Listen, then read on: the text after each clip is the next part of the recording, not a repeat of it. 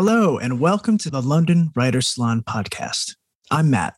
And I'm Parul. And each week we sit down with a writer that we admire to talk about the craft of writing and the art of building a successful and sustainable writing career. These interviews are recorded live with our global writing community. If you would like to join us for the next recording or write with us at our daily Writers' Hour writing sessions, head to londonwritersalon.com for more information. In this episode, we speak to Soman Chainani, the author behind the book series The School for Good and Evil, which has sold more than 3 million copies worldwide and is now a Netflix film. Soman is also behind Beasts and Beauty, where he reimagines old stories into fresh and rather dark fairy tales. Now, we interviewed Soman back in October 2021, and we spoke to him about his career as a writer so far, from his early days working in the film industry, overcoming failure and rejection, how he worked as a tutor to make ends meet, and how he eventually came to write and pitch his first book series, The School for Good and Evil. He's a fascinating guy. He's both extremely creative and very disciplined. And he tells us about how he balances his deep creative work alongside exercise, work, and life admin. Of course, we talk about the power of myth and fairy tale. That's something he's passionate about. This is a really fun interview with a very, very talented writer. We hope you enjoy our conversation with Soman Chainani.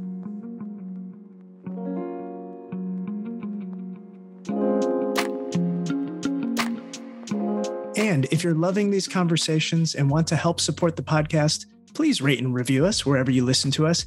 Each month, we give away prizes to our reviewers, things like mugs and stickers and other goodies.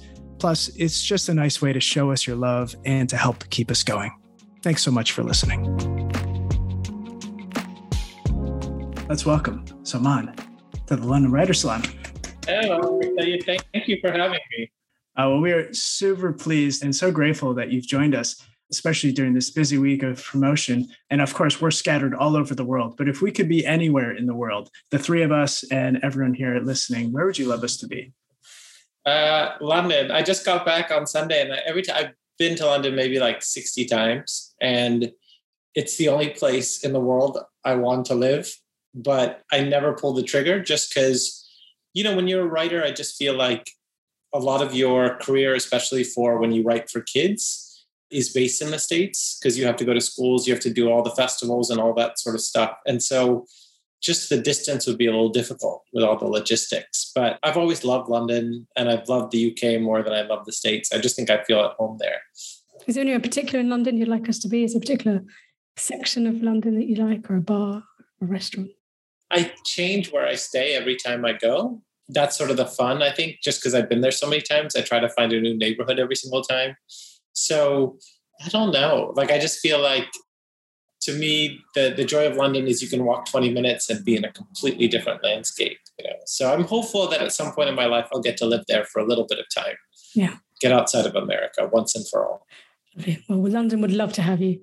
Maybe we'll take you to the South Bank. That's where Matt and I would love to host these interviews at the South Bank. I would love to take you back in time to when you first thought about being a writer. What's your earliest memory of wanting to write? I mean, I think for me, I don't think it ever was a conscious decision to want to write. And I think that's different from a lot of writers in that they always had that ambition. It was always what their dream career was. And for me, it was a talent that kept chasing me. So it just was what I knew I was good at, but I didn't necessarily enjoy it. I found it quite torturous, and I found it difficult. And I had dreams of a career that somehow would yield more money in an easier way, So when I went to school, I thought I was going to be a consultant or a banker or something like that. And when I graduated college, that's what I pursued.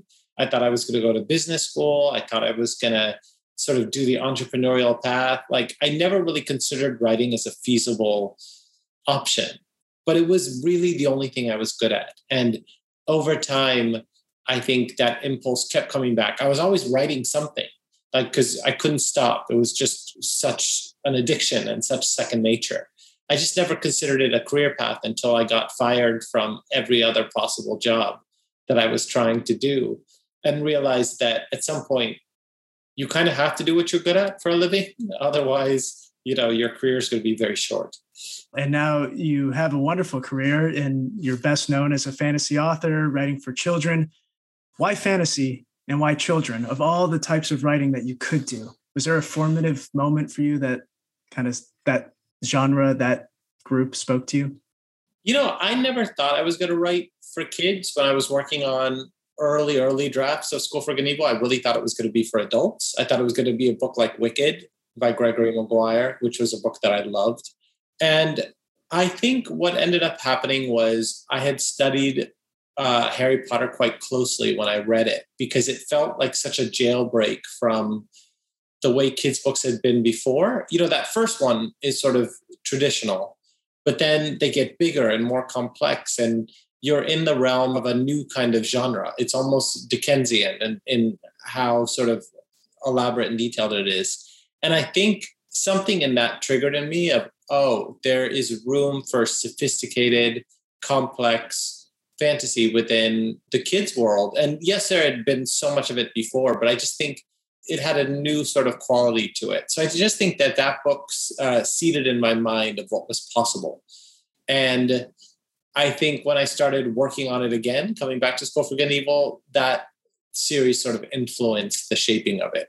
And I think it opened up that new genre that, of course, so many of us ran with, this kind of renaissance of young adult literature. Mm. And we read that you also took a fairy tales course at Harvard. And I think, was this back at undergrad? This was undergrad. It was with Maria Tatar. It was a freshman seminar. And, it was only 10 of us in the class. And I think there was something about that course where we studied the original stories. And there was such a gap between those and the Disney versions that it sort of awakened me to the possibility of, because I'd grown up with those Disney stories, and I just saw how much power they had over children, and me included. And I think when I learned the original stories, I thought, well, imagine if we could bring these out to young audiences and even older audiences that weren't aware of them. What a difference in the world it would make, because fairy tales are in our DNA, but we were being programmed with the wrong version. Apparently, especially in the States, where Disney was the dominant version. Like in Europe, you're intelligent enough to know the other ones that exist, but Americans don't, because you know how Americans are. And so we grew up with these sort of Disney tales and never quite got the real stories. And so I think that also was another impetus to really, when I was writing The School for Good and Evil and in all my work that has happened since, to try to refresh what fairy tales are in people's heads. That's great. Yeah, it seems like there's definitely that through line through all of your work around kind of reimagining these fairy tales in both your School for Good and Evil series and Beasts and Beauty. Is there anything else that you took from that? Obviously, it seemed like a big inspiration. Is there anything that you took as far as storytelling craft from that course that kind of helped inform how you told these stories? I mean, I think that the key is we know the fairy tales because we've heard them vaguely, but I don't know if we've read them. And I think it's important to actually read those Grimm's tales, because the way the language sort of skips along in this kind of like, it's almost hard to pin down. It feels very surface, but there's so much happening underneath.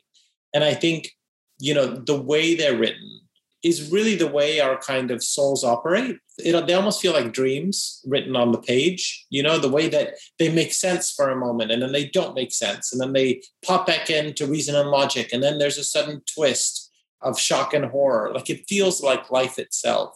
And they're so kind of expertly created because they really are honed through hundreds of years of oral tradition and passed down. So when they're written on the page, second to the Bible, you've got stories that are tested by time. So I just think that those should be required reading for everybody. And I think before I read Beast and Beauty, I would just go back and read these stories 100 times and really try to get that way of storytelling in my head, so that when I went to write my own versions, at least I had the style and the quality fresh in my imagination. Actually, Soman, I picked up this original Folk and Fairy Tales Brothers Grimm because I'd heard you talk about it. And I can really see that comparison with your book, magical, double layered. Yeah, I think it's a different language. It's a different language. And it's funny because there's been a couple, I don't use quotation marks in the book. And a bunch of people have asked, like, well, why didn't you use quotation marks when people speak? And it never occurred to me to use quotation marks because it's all a quotation. That's what the fairy tales are. They're all sort of orally passed down tales. So what you're reading is kind of a spoken word tale. Like everything has to be this kind of like smooth flow, and getting that quality is incredibly difficult to mimic. But I think it's the closest way, it's the deepest and closest kind of mirror of actual storytelling somehow, of the DNA of storytelling. So, Soman, we are going to go into Beast and Beauty, but before that, we would like to talk a little bit about The School for Good and Evil. Now a 6-book series. It follows the adventures of best friends Sophie and Agatha at the School for Good and Evil, an enchanted institution where children are trained to become fairy tale heroes or villains. Such a cool concept. And we're looking at your Instagram, and I think your most recent photo is you with, I think, a bunch of the cast members of the film. Yeah, but just in London last week, throwing a big party for them because the director is Paul Feig, who's a genius and made Spy and Ghostbusters and Freaks and Geeks and so many kind of, iconic movies and shows. And, he's in the process of putting his edit together. And so I just wanted to come over and visit with him because we finished shooting in July and I was on set in April and May when COVID was sort of at its height. So it just was a different kind of way of being on set, like it was just constantly masked, a lot of rules. I was hanging out with the cast a lot, but you just always felt a little stressed. And now that things are a little more relaxed, especially in London, it felt like a good time to come over, check in with Paul and just throw a big party for everyone. So we had a sort of 2-night reunion where everyone got to hang out. And because the books revolve around a school filled with teenagers, and the cast is a little older, they're late teenagers and early 20s. It's this surreal experience of having characters come to life and them also being my friends and me also feeling like their camp counselor / schoolmaster. So it's a really fun, interesting experience. And I'm trying to hang out with them as much as I can when the opportunity arises. So cool. Imagine having the characters that you've been spending so much time in your head and then seeing them brought to life in person must be such a fantastic and surreal experience. And we heard that the original concept for this was when you were at film school, for School for Good and Evil. Is that correct? And if so, how much can you place us the timeline between when you first had that idea and then when you finished writing the first book in that series? And then, of course, now we're in 2021, movie's about to come out. When was that the seed of the idea? Yeah, it must have been 2008, 2009. But as early as 2004, I had the idea for a series where a girl gets kidnapped to kind of a fairy tale world, but she doesn't know how the stories go. That was sort of the original concept. Sort of a modern girl gets kidnapped to a world, doesn't know how fairy tales work, never learned the stories, and, sort of goes through them that way. It kind of a reverse Enchanted to some extent. And, I played with it. I worked with it, did as much as I could with it. And then, went on to other things. And then I think it was in 2010, after a few other film projects had fallen apart. I was writing for Aardman at the time over in Bristol. I was writing screenplays for them and working on movies. And I think they had lost their deal and they had to get rid of half their staff or something. And so all of a sudden I had to kind of start from scratch. And the fairy tale idea came back to me, but now it was different. Now I had this sort of idea of the two schools, and two friends, one who seemed like a princess, one who seemed like a witch getting switched into the wrong ones. So I think there was a 4-year period where the idea had kind of gone fallow and then morphed and become something else. And by the time it had come back to me, I remember I was in London when I had the idea. I was walking in Regent's Park, I think, and suddenly had this kind of bolt of an idea of a girl in pink falling into a black castle and a girl in black falling into a pink castle. And I think as I started to sort of play with it, realized that there was a whole kind of universe built underneath it. So, yeah, I think my sort of way of coming up with ideas and processing ideas is that I let the elves do all the work. I don't really try to think about things consciously. I just know that when an idea comes to me, that it has been down there for a long period of time. And I tend to pay attention to it if an idea comes strongly, like this one did.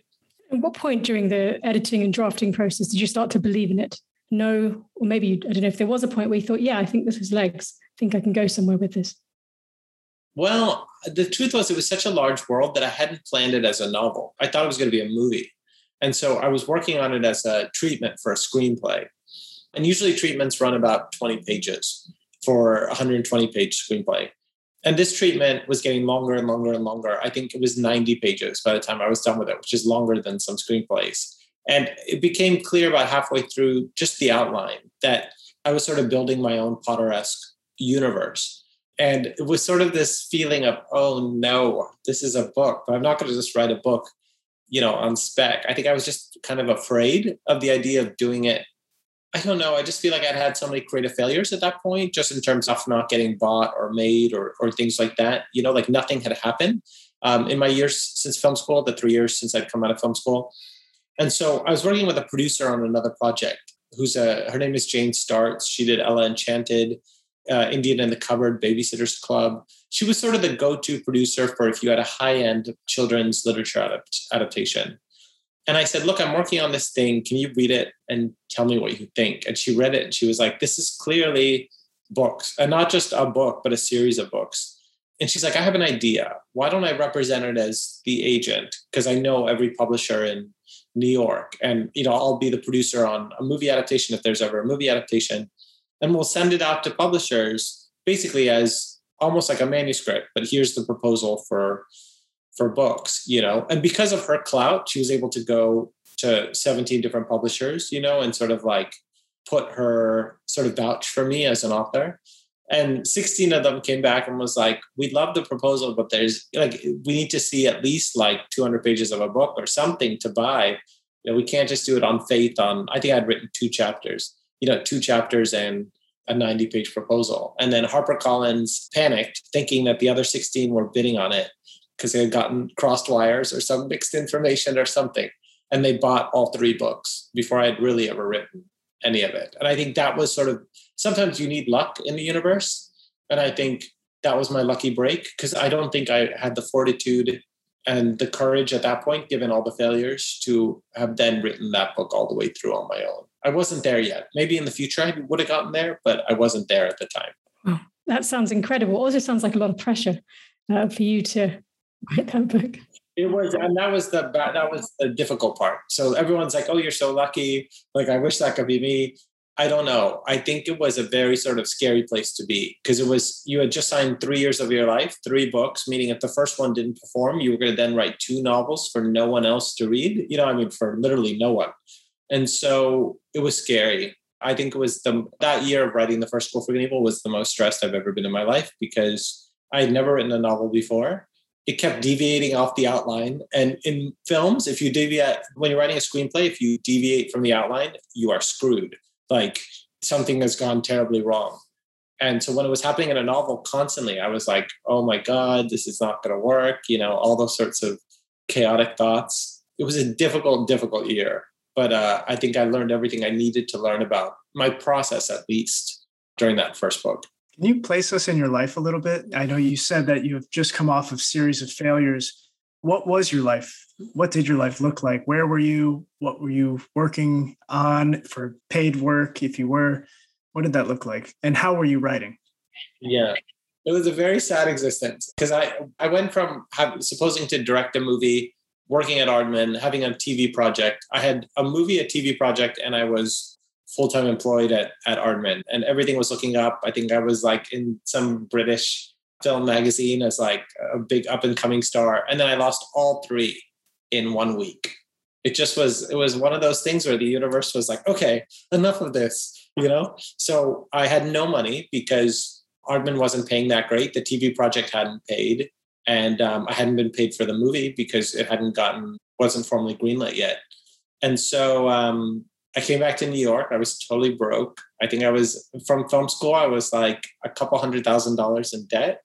And luckily, I was very lucky. My friend introduced me to the world of SAT tutoring. And because I'd gone to Harvard undergrad, there's a whole market of New York parents who entrust their child's standardized testing future to tutors, and pay quite well. So I quickly sort of built a following within like a year and a half doing that while I was writing the proposal for School for Good and Evil.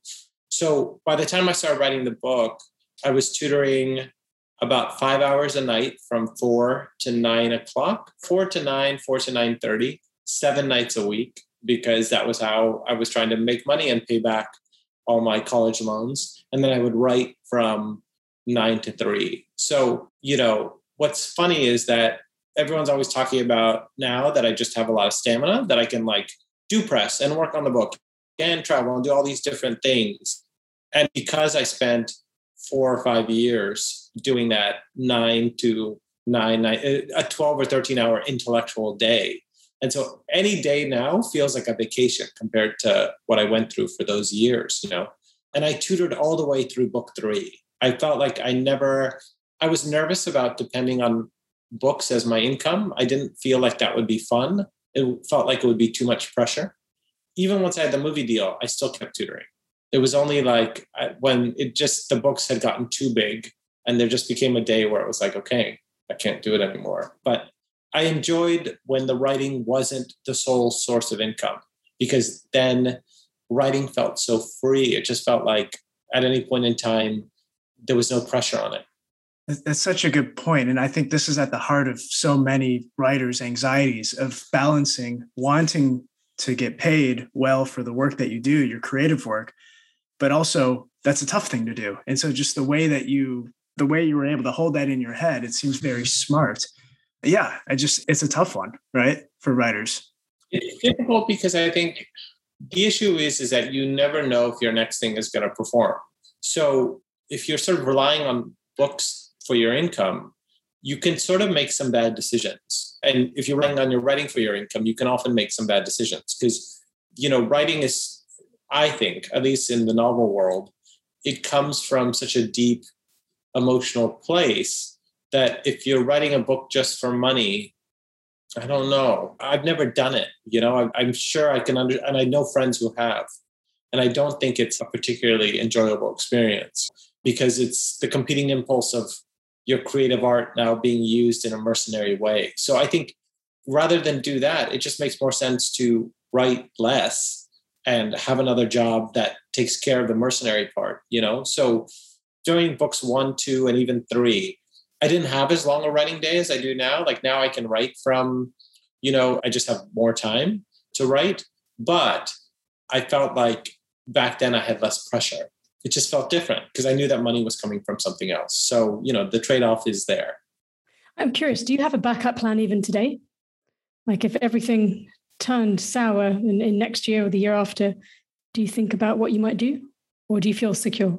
I mean, it's funny because I always am thinking about like what happens if this next book fails and and at some point do I run out of money? Just because like also at some point your life gets expensive if, you do become successful as a writer, because in my case, I have to have a full-time assistant. School for Good and Evil is like a little corporation. So the overhead of the different people working on it, like it's a lot of money. Like in terms of like what my life used to cost before School for Good and Evil became a hit to after it became a hit is a spectacular jump. You know what I mean? Just in terms of the investment in building it, because the publisher doesn't take care of everything. Like there's so much that has to come from our side. So I always think about what happens if all of that sort of goes away, what my life would look like.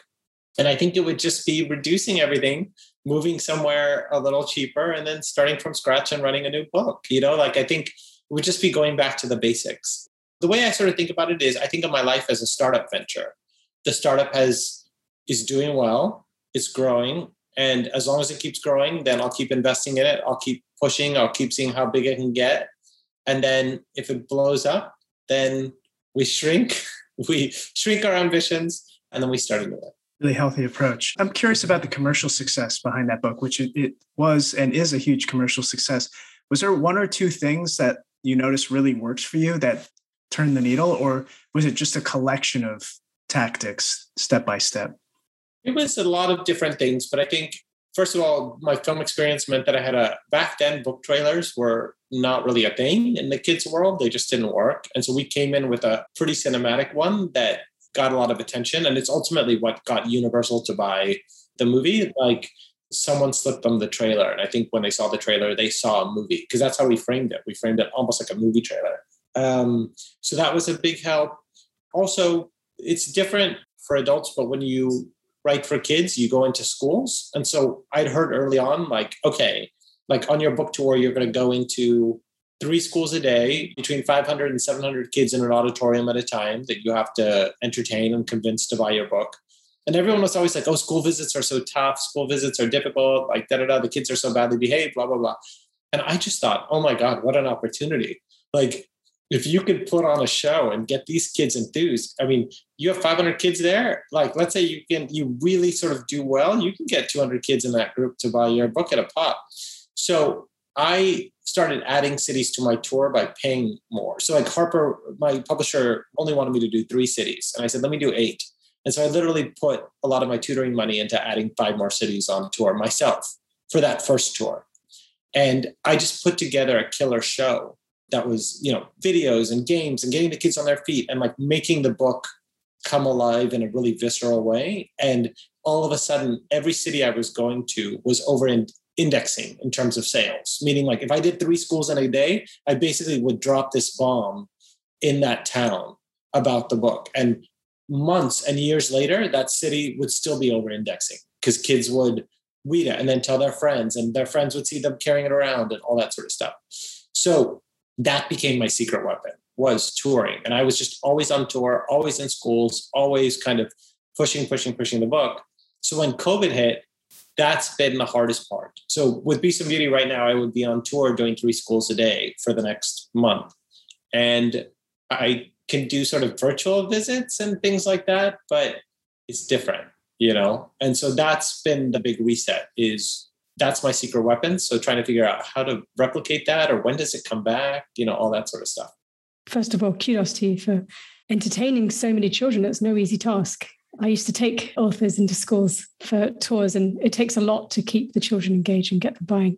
I think it's a skill that just because of, like, in growing up, I did debate. I feel like I just was in theater. Like I just had the skill set to be able to entertain kids. I knew what to do. And I think the books lend themselves to it because the books are quite renegade. Like I always get in trouble with adults in reviews online for the books being too kind of provocative, in every possible way. And so to go into the schools and sort of mimic that, basically being like, I'm the opposite of a teacher. I'm here to cause trouble, kids sort of take to that. And that became sort of the shtick. I bet they loved you. And I'd love to move on to your latest book, Beast and Beauty. So you're retelling famous fairy tales with a twist, with, like you talked about, multi-layered. To some degree, it's ambiguous what's actually happening, and it's real and it's direct. I wondered if we could talk about Snow White and what this story means to you. What is it about this story that you wanted to retell? It was the only story that I wrote out of order. So the rest of the book I wrote exactly in the order that it is, like one after the other, each one fed the others. And Snow White, there was nothing I wanted to do with Snow White because it's such a boring story. Because what Snow White is really about is about the handoff between young women and old women in the context of beauty. The idea that at some point, a woman has to let go of her looks and understand that the youth is going to take over whether you like it or not. And the mirror is eventually going to tell you the truth, which is you are no longer the most beautiful woman in the land. It's such an elemental tale. But it's so clear in the original story, and there's no way to update that. I just feel like it's so obvious. And so I didn't have anything I wanted to do with it. And then the George Floyd protests happened in the States, and there was this sort of reckoning of just the way culture is processed. And I started thinking about the fact that wouldn't it be interesting if Snow White was the only Black girl in her kingdom?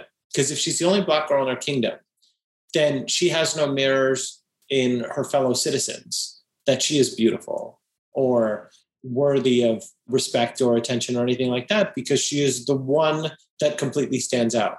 At the same time, if the mirror is saying she is the most beautiful in the land, who's going to believe it, right? The Wicked Queen's not going to believe it. Snow White's not going to believe it. The people are not going to believe it. And so to start from that position, this idea of like kind of being the metaphor for, culture sort of giving us a certain kind of archetype for what beauty is and brainwash all of us into sort of going along with it and believing in it, and using Snow White as the one little glimmer of hope to dismantle it. That's what I thought would be a bigger ambition for that story. And what you've just said encapsulates so much about why your writing is beautiful and why this book is beautiful. And it really points to how both adults and children can come to that book and have a different perspective on it, which leads me to a question about categorization. And is it a children's book or is it an adult's book? It's a good question. Yeah, because when I was writing it, I remember thinking to myself, the big challenge with this is everyone's going to disagree as to who we're publishing it for, which I wanted, because the Grimm stories are the same. Where do you put the Grimm stories in a bookstore? Because they're for kids. Are they for kids, but are they for adults? Like they really are for everyone. They're sort of these elemental tales. So I just was like, let's see. In my head, I didn't have an audience in mind other than I was going to stay true to the Grimm style and try to write it for everybody. And so in the States, it's published for 10 and up because there's very few categories in the States. There's 8 and up, 10 and up, and then 13 and up. Those are your only options. And we felt like 10-year-olds could handle it, even if it is a little dark. But then in the UK, it's published as an adult book by Fourth Estate, which I also understand. So, but then I would go to bookstores when I was on tour in London to sign, and they would have it in the young adult section, or they'd have it in the adult section, or they'd have it in the kids section. Everyone disagreed. So it almost felt like it almost came down to where you believe personally the Grimm's tales should be held in a bookstore or library, which, I think is the fun of fairy tales. Did you get a sense of, because obviously one element of whether it's adult or children's, one of the impacts is how it's distributed. So whether it goes into schools and school libraries, do you have a sense in the UK whether it is still hitting UK schools? I am doing some schools with it for sure. So there's definitely a bunch of virtual visits and things like that.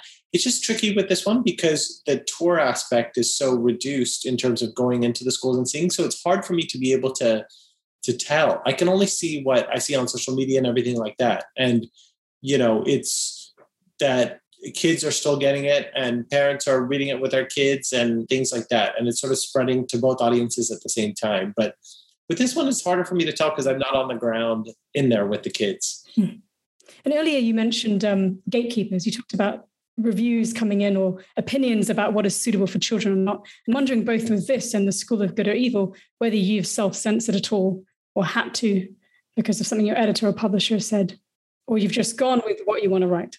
I start by never self-censoring because I just start from the place that kids can handle a lot more than we think, especially in this day and age when they're so sort of inundated with, stuff. So I tend never to self-censor. I have an amazing editor. My editor's named Toni Marquette. She's been at Harper for 45 years. She edited Maurice Sendak, worked with Shel Silverstein. She is in charge of the Narnia estate. She's a legend there. And she and I both are troublemakers in a lot of ways. We like to push the envelope. And so I really rely on her. She'll come to me and be like, it's so funny because I'm going through this right now with her on a book that I'm just in the process of finishing. And it's a lot of her being like, you don't want this. And I'm like, why? She's like, just sit on it and realize that you don't want this because it's going to cause unnecessary trouble and it doesn't help. So, she'll say that and then we'll sort of, we'll go back and forth on it. And half the time she's right and half the time I'll persuade her otherwise. So Cinderella comes after Bluebeard in Beast and Beauty. And Bluebeard is dark. It's about, a man who's taking teenage boys from orphanages and is quite the predator. And it just took me to a dark place. And I felt it was a really scary kind of intense tale as Bluebeard is supposed to be, but this was particularly harrowing. And so when I wrote Cinderella next, I wanted it to feel like an Almodovar movie. I wanted it to be like this kind of ridiculous, breathless Spanish sex farce. And so it opens with a girl named Magdalena at her melon stand and a prince who gets one look at her melons and then that's it. And Toni was like, I'm going to die. She's like, you are ruining your classic book. And I'm like, it's there for a reason. It's there to change the tone. And I think we argued about the melons down to publication day where she finally was like, oh, I get it. I know what you're doing. But it's that kind of, when you have an editor you really trust. I'm laughing because she's like my grandmother. And this is what we always fight about. We always fight about the fact that she's like, I am not a prude, but I've heard that sentence 1,000 times. I love that you have such a great relationship with your editor. And I love your sense of humor, by the way. I can see that, the melons, but it's dotted throughout your work, your humor. I mean, I have to, when I'm working, I either need to scare myself, make myself laugh, or make myself cry. Like I'm always trying to push one of those three emotions as much as I can, you know? I want to talk a little bit about writing for the screen and, you know, your experience both in film school and writing a bunch of books and now back into Hollywood, but with your own book. It seems that so much of storytelling for the screen these days does come from books. And I'm curious if you would ever write something directly for the screen, or do you feel like if you want something for the screen, well, your best chance is just to write a book and then try to get it made as a film or as a TV series? What's your take, given all your experience in Hollywood and whatnot? Yeah, I mean, that was the impetus for doing School for Good and Evil as a book, honestly, was because I think ultimately the reason I sort of allowed that to be a possibility was because there were too many things I was working on in the film world that weren't getting made. And I realized that, well, why not bet on the book? Because the book would definitely come out.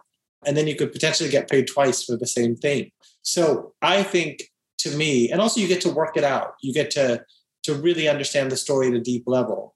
Because you're going to have to do all that work anyway to do a screenplay, flesh it out, understand it, go so deep in it. You're basically writing the novel anyway. So the novel kind of becomes an exercise for whatever you're going to do as a screenplay. So I don't see myself ever writing something directly for the screen again. I think it makes more sense to do it as a book first because it saves time in the end. It seems like it's the opposite, but I just feel like you'll get to a better screenplay faster if you've gone through the exercise of writing the book. Makes sense. I mean, I think it's what Tarantino did in a lot of ways with Once Upon a Time in Hollywood. He had basically done all the homework. So then he wrote the screenplay, made the movie, and then I think he went back and wrote the book.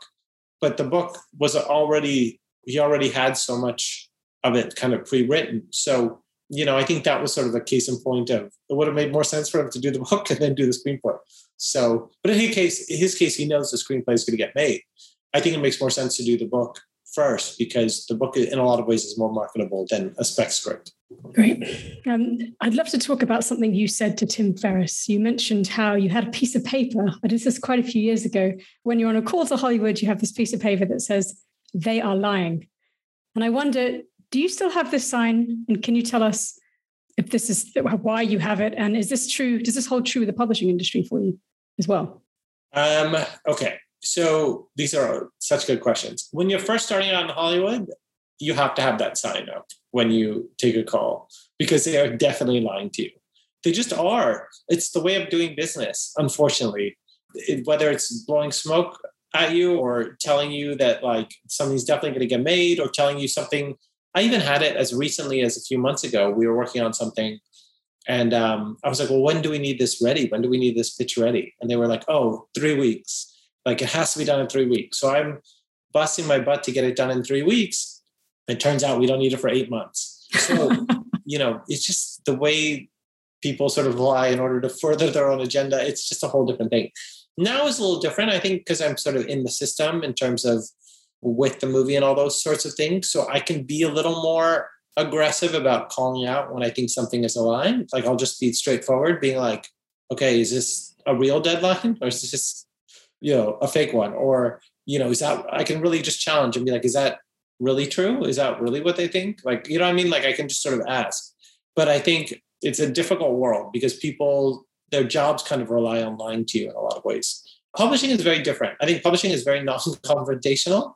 So I think they appreciate truth tellers in a lot of ways. And usually if they don't want to give you bad news, they'll just avoid giving it to you, you know, versus lying about it. So it's just a different industry. It's a lot softer.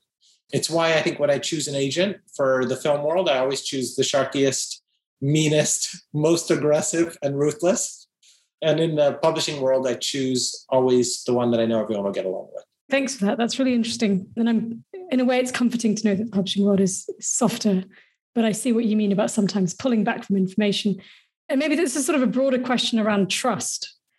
And maybe this extends to when publishing is holding back from you. But just broadly, when you're collaborating, seeking feedback, trying to get an answer, do you have any advice for how to know who to trust when you're collaborating, seeking feedback? Yeah, it's difficult. I think it's difficult when you go to, like, I could never do writing groups because I always felt in a writing group, there was a sense of only one of us is going to make it out of here alive. There was a Hunger Games feel to the writing group. Like, I don't know why I couldn't there always felt a competitive undertone to it. And so I never could really like thrive in those settings. And so to me, it was about, trying to figure out, okay, who do I need to show my work to? Who do I trust? And everyone has to make that sort of decision for themselves. I was lucky enough where, pretty early on, I realized my editor is not someone she's not there to judge the work. I think a lot of people are afraid to show their editor things because they're afraid the editor is going to be like, oh, this sucks, therefore I'm going to cancel your contract, right? There's this fear of, oh, if I show something that's bad, then I'm going to lose whatever I got. And I think I'm lucky enough where I don't have that with my editor. I can send the first 20 pages of something and she'll come with some very valuable ideas and thoughts that will help guide me the rest of the way. I've never finished a book all the way through and sent it to her. I always send it to her in pieces because then I know if I'm going off track. That's great. So I want to turn a little bit to your practice and your process of writing. So you're a super busy guy. You've got not only writing, but in non-COVID times, the touring, times like this, talks, engaging with fans, your YouTube channel, Ever Never TV. Curious how you balance the deep work that you need to do, the writing, with everything else. You've mentioned before that you've done batching. Is that still something you do in your week? What's batching? Batching, like batching your days. Maybe you didn't say it that way, but... Oh, yeah, totally. So usually the way I work is I play tennis in the morning from like 7 to 8. Then I'll come back. I'll write from like 9:30ish to 1. And then I go see my trainer. And then I'll come back and write from like 3:30, 4-ish to like 6:30. And so I'll write in like 2 to 3 hour blocks that are preceded by like intense exercise, because the only way I can write is if I am tired physically. And it's only because I think writing has to be, for me at least, it's very unconscious. It has to be controlled by some force that is not my conscious brain. And that only really works if I'm tired. It's a very sort of Zen approach. I sort of have to tire out my sort of resistance, my sort of conscious resistance, in order to access the writing elves. There's a great book about this by Stephen Pressfield called The War of Art. Fantastic. Who really sort of nails it down, which is like, if you rely on your conscious brain to do the writing, it's so limited.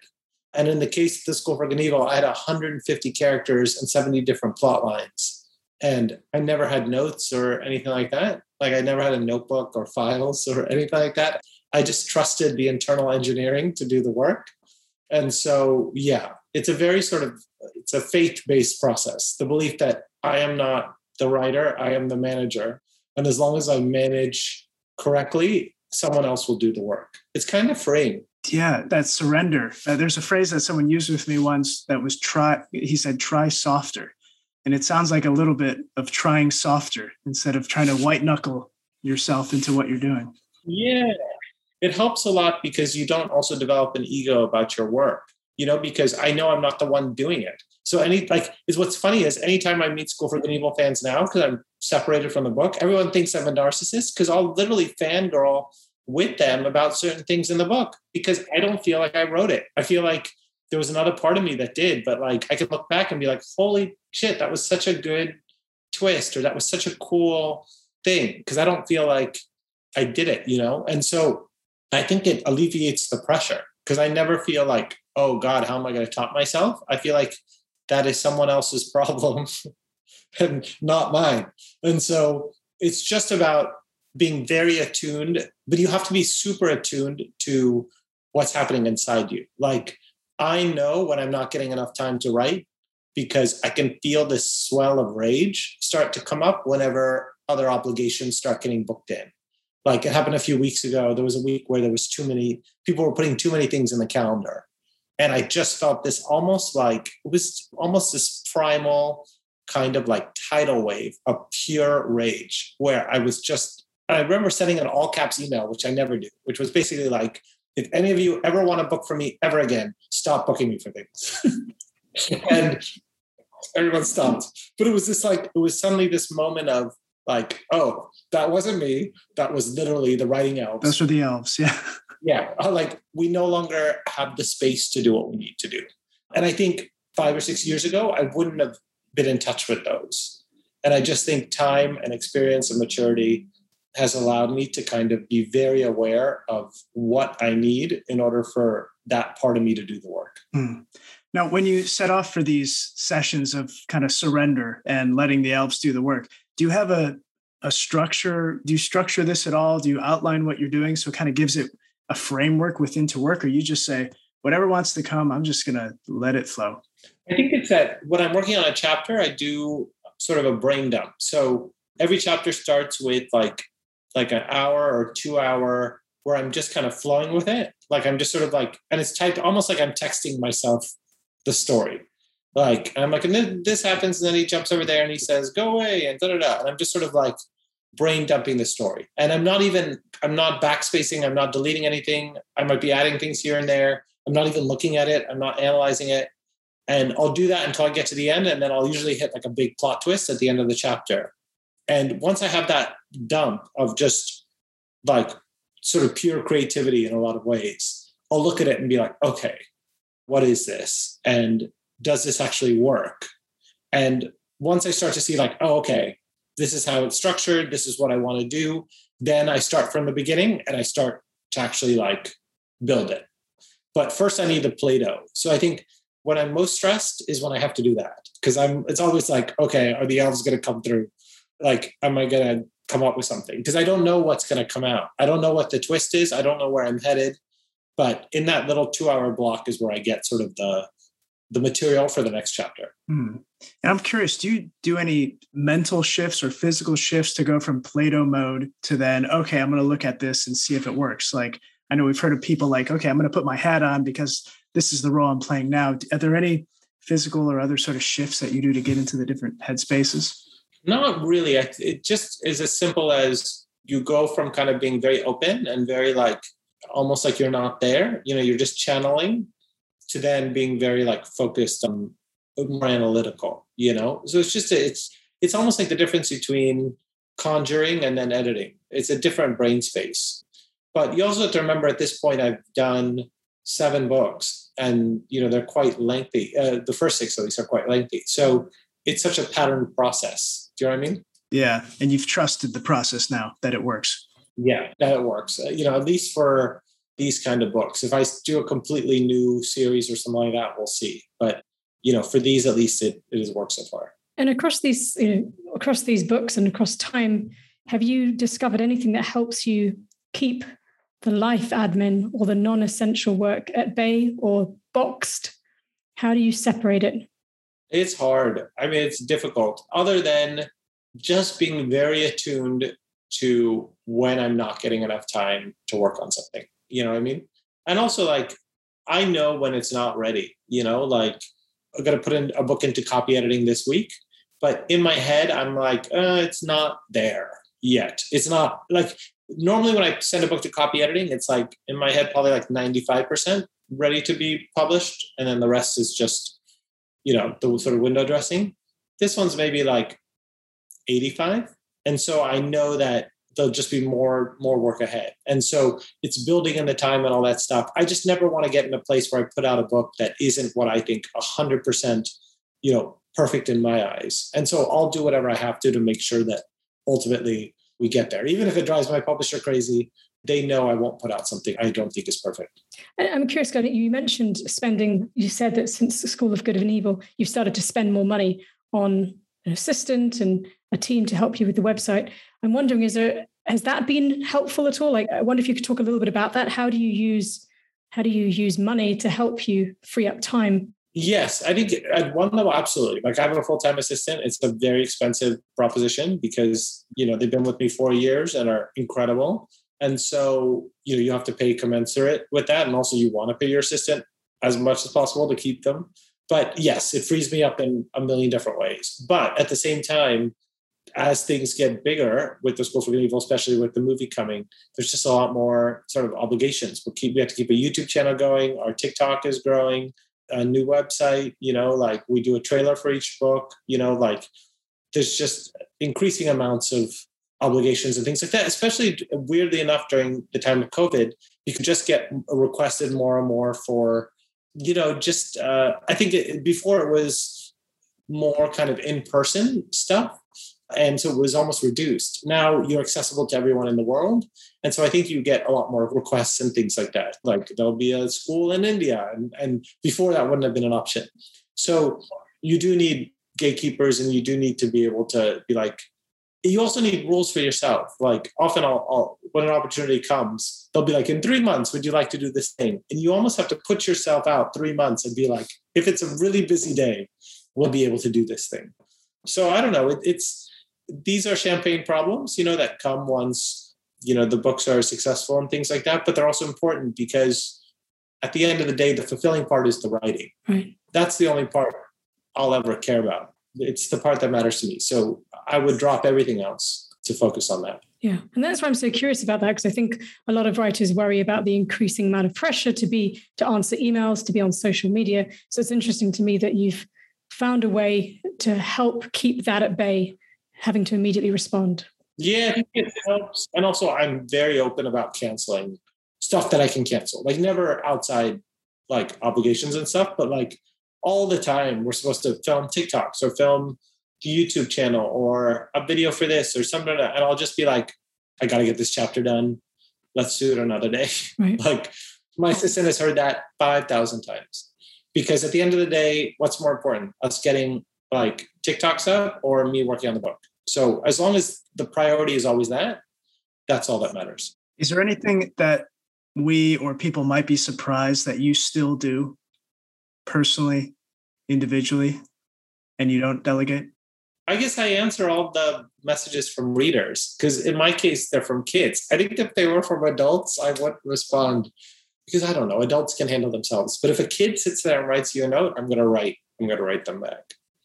And it's a lot, but I always tend to write back to them, especially if it's like a handwritten note or something like that, or they'll have their dad write me or something like that, and I'll write back. So that I always do myself. And the truth is I do all my social media myself, because I think if you start delegating your social media, bad things can happen, So anytime there's a post on any social media, it comes from me. Thanks for sharing. We do have a bank of questions we weren't able to get to, but Carl, do you have one that's speaking out to you? Let's see if we can pick maybe one. I'm curious about, I guess, some of your dreams and goals. We talk at the salon about the mountaintop, that place whatever it is for us, the dream we're hoping for in years to come. Now, from our perspective, you're quite far up that mountaintop. You're a best-selling author. You have a film coming out. But what might your mountaintop look like for the years ahead? I think it's that I don't want to repeat myself necessarily. I think at some level, School for Good and Evil is its own little sort of fantasy corporation that I have to keep feeding, at some level. But I'm excited to sort of let that evolve into other avenues, whether it's doing something contemporary or doing something historical fiction or something like that. I just want to keep doing different things, And I think what success kind of affords you ultimately is the opportunity to take a risk and do something new. So to me, I think my mountain is trying to build another little universe like School for Good, but in a completely different way. I look forward to it. Cool. Great. Where can we stay in touch? If people want to stay in touch with you on the socials, best places. Instagram's probably the best. Soman C, that's where I'm pretty good about updating my life in general. Twitter is Soman Chainani. I don't really use it that much because Twitter is horrible. And evernever.com is my sort of home website, and somanchainani.com is my writing website. So evernever.com, somanchainani.com, and Soman C on Instagram. Lovely. Well, Soman, thank you so much.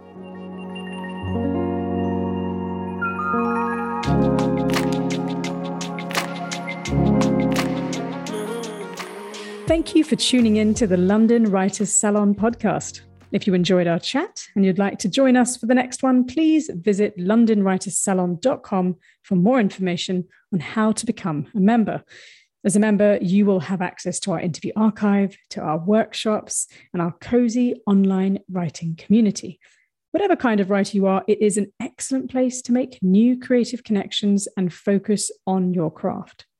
And if you struggle to find time to write, you're welcome to write with us at our daily Writer's Hour writing sessions. It runs Monday to Friday, 4 times a day, and all you need is the desire to write, something to write with, and something to cheers us with. We think it's the world's best virtual co-writing space for writers, creatives, or frankly, anyone who just needs to get some work done. Visit writershour.com to sign up and join us. Until we write again.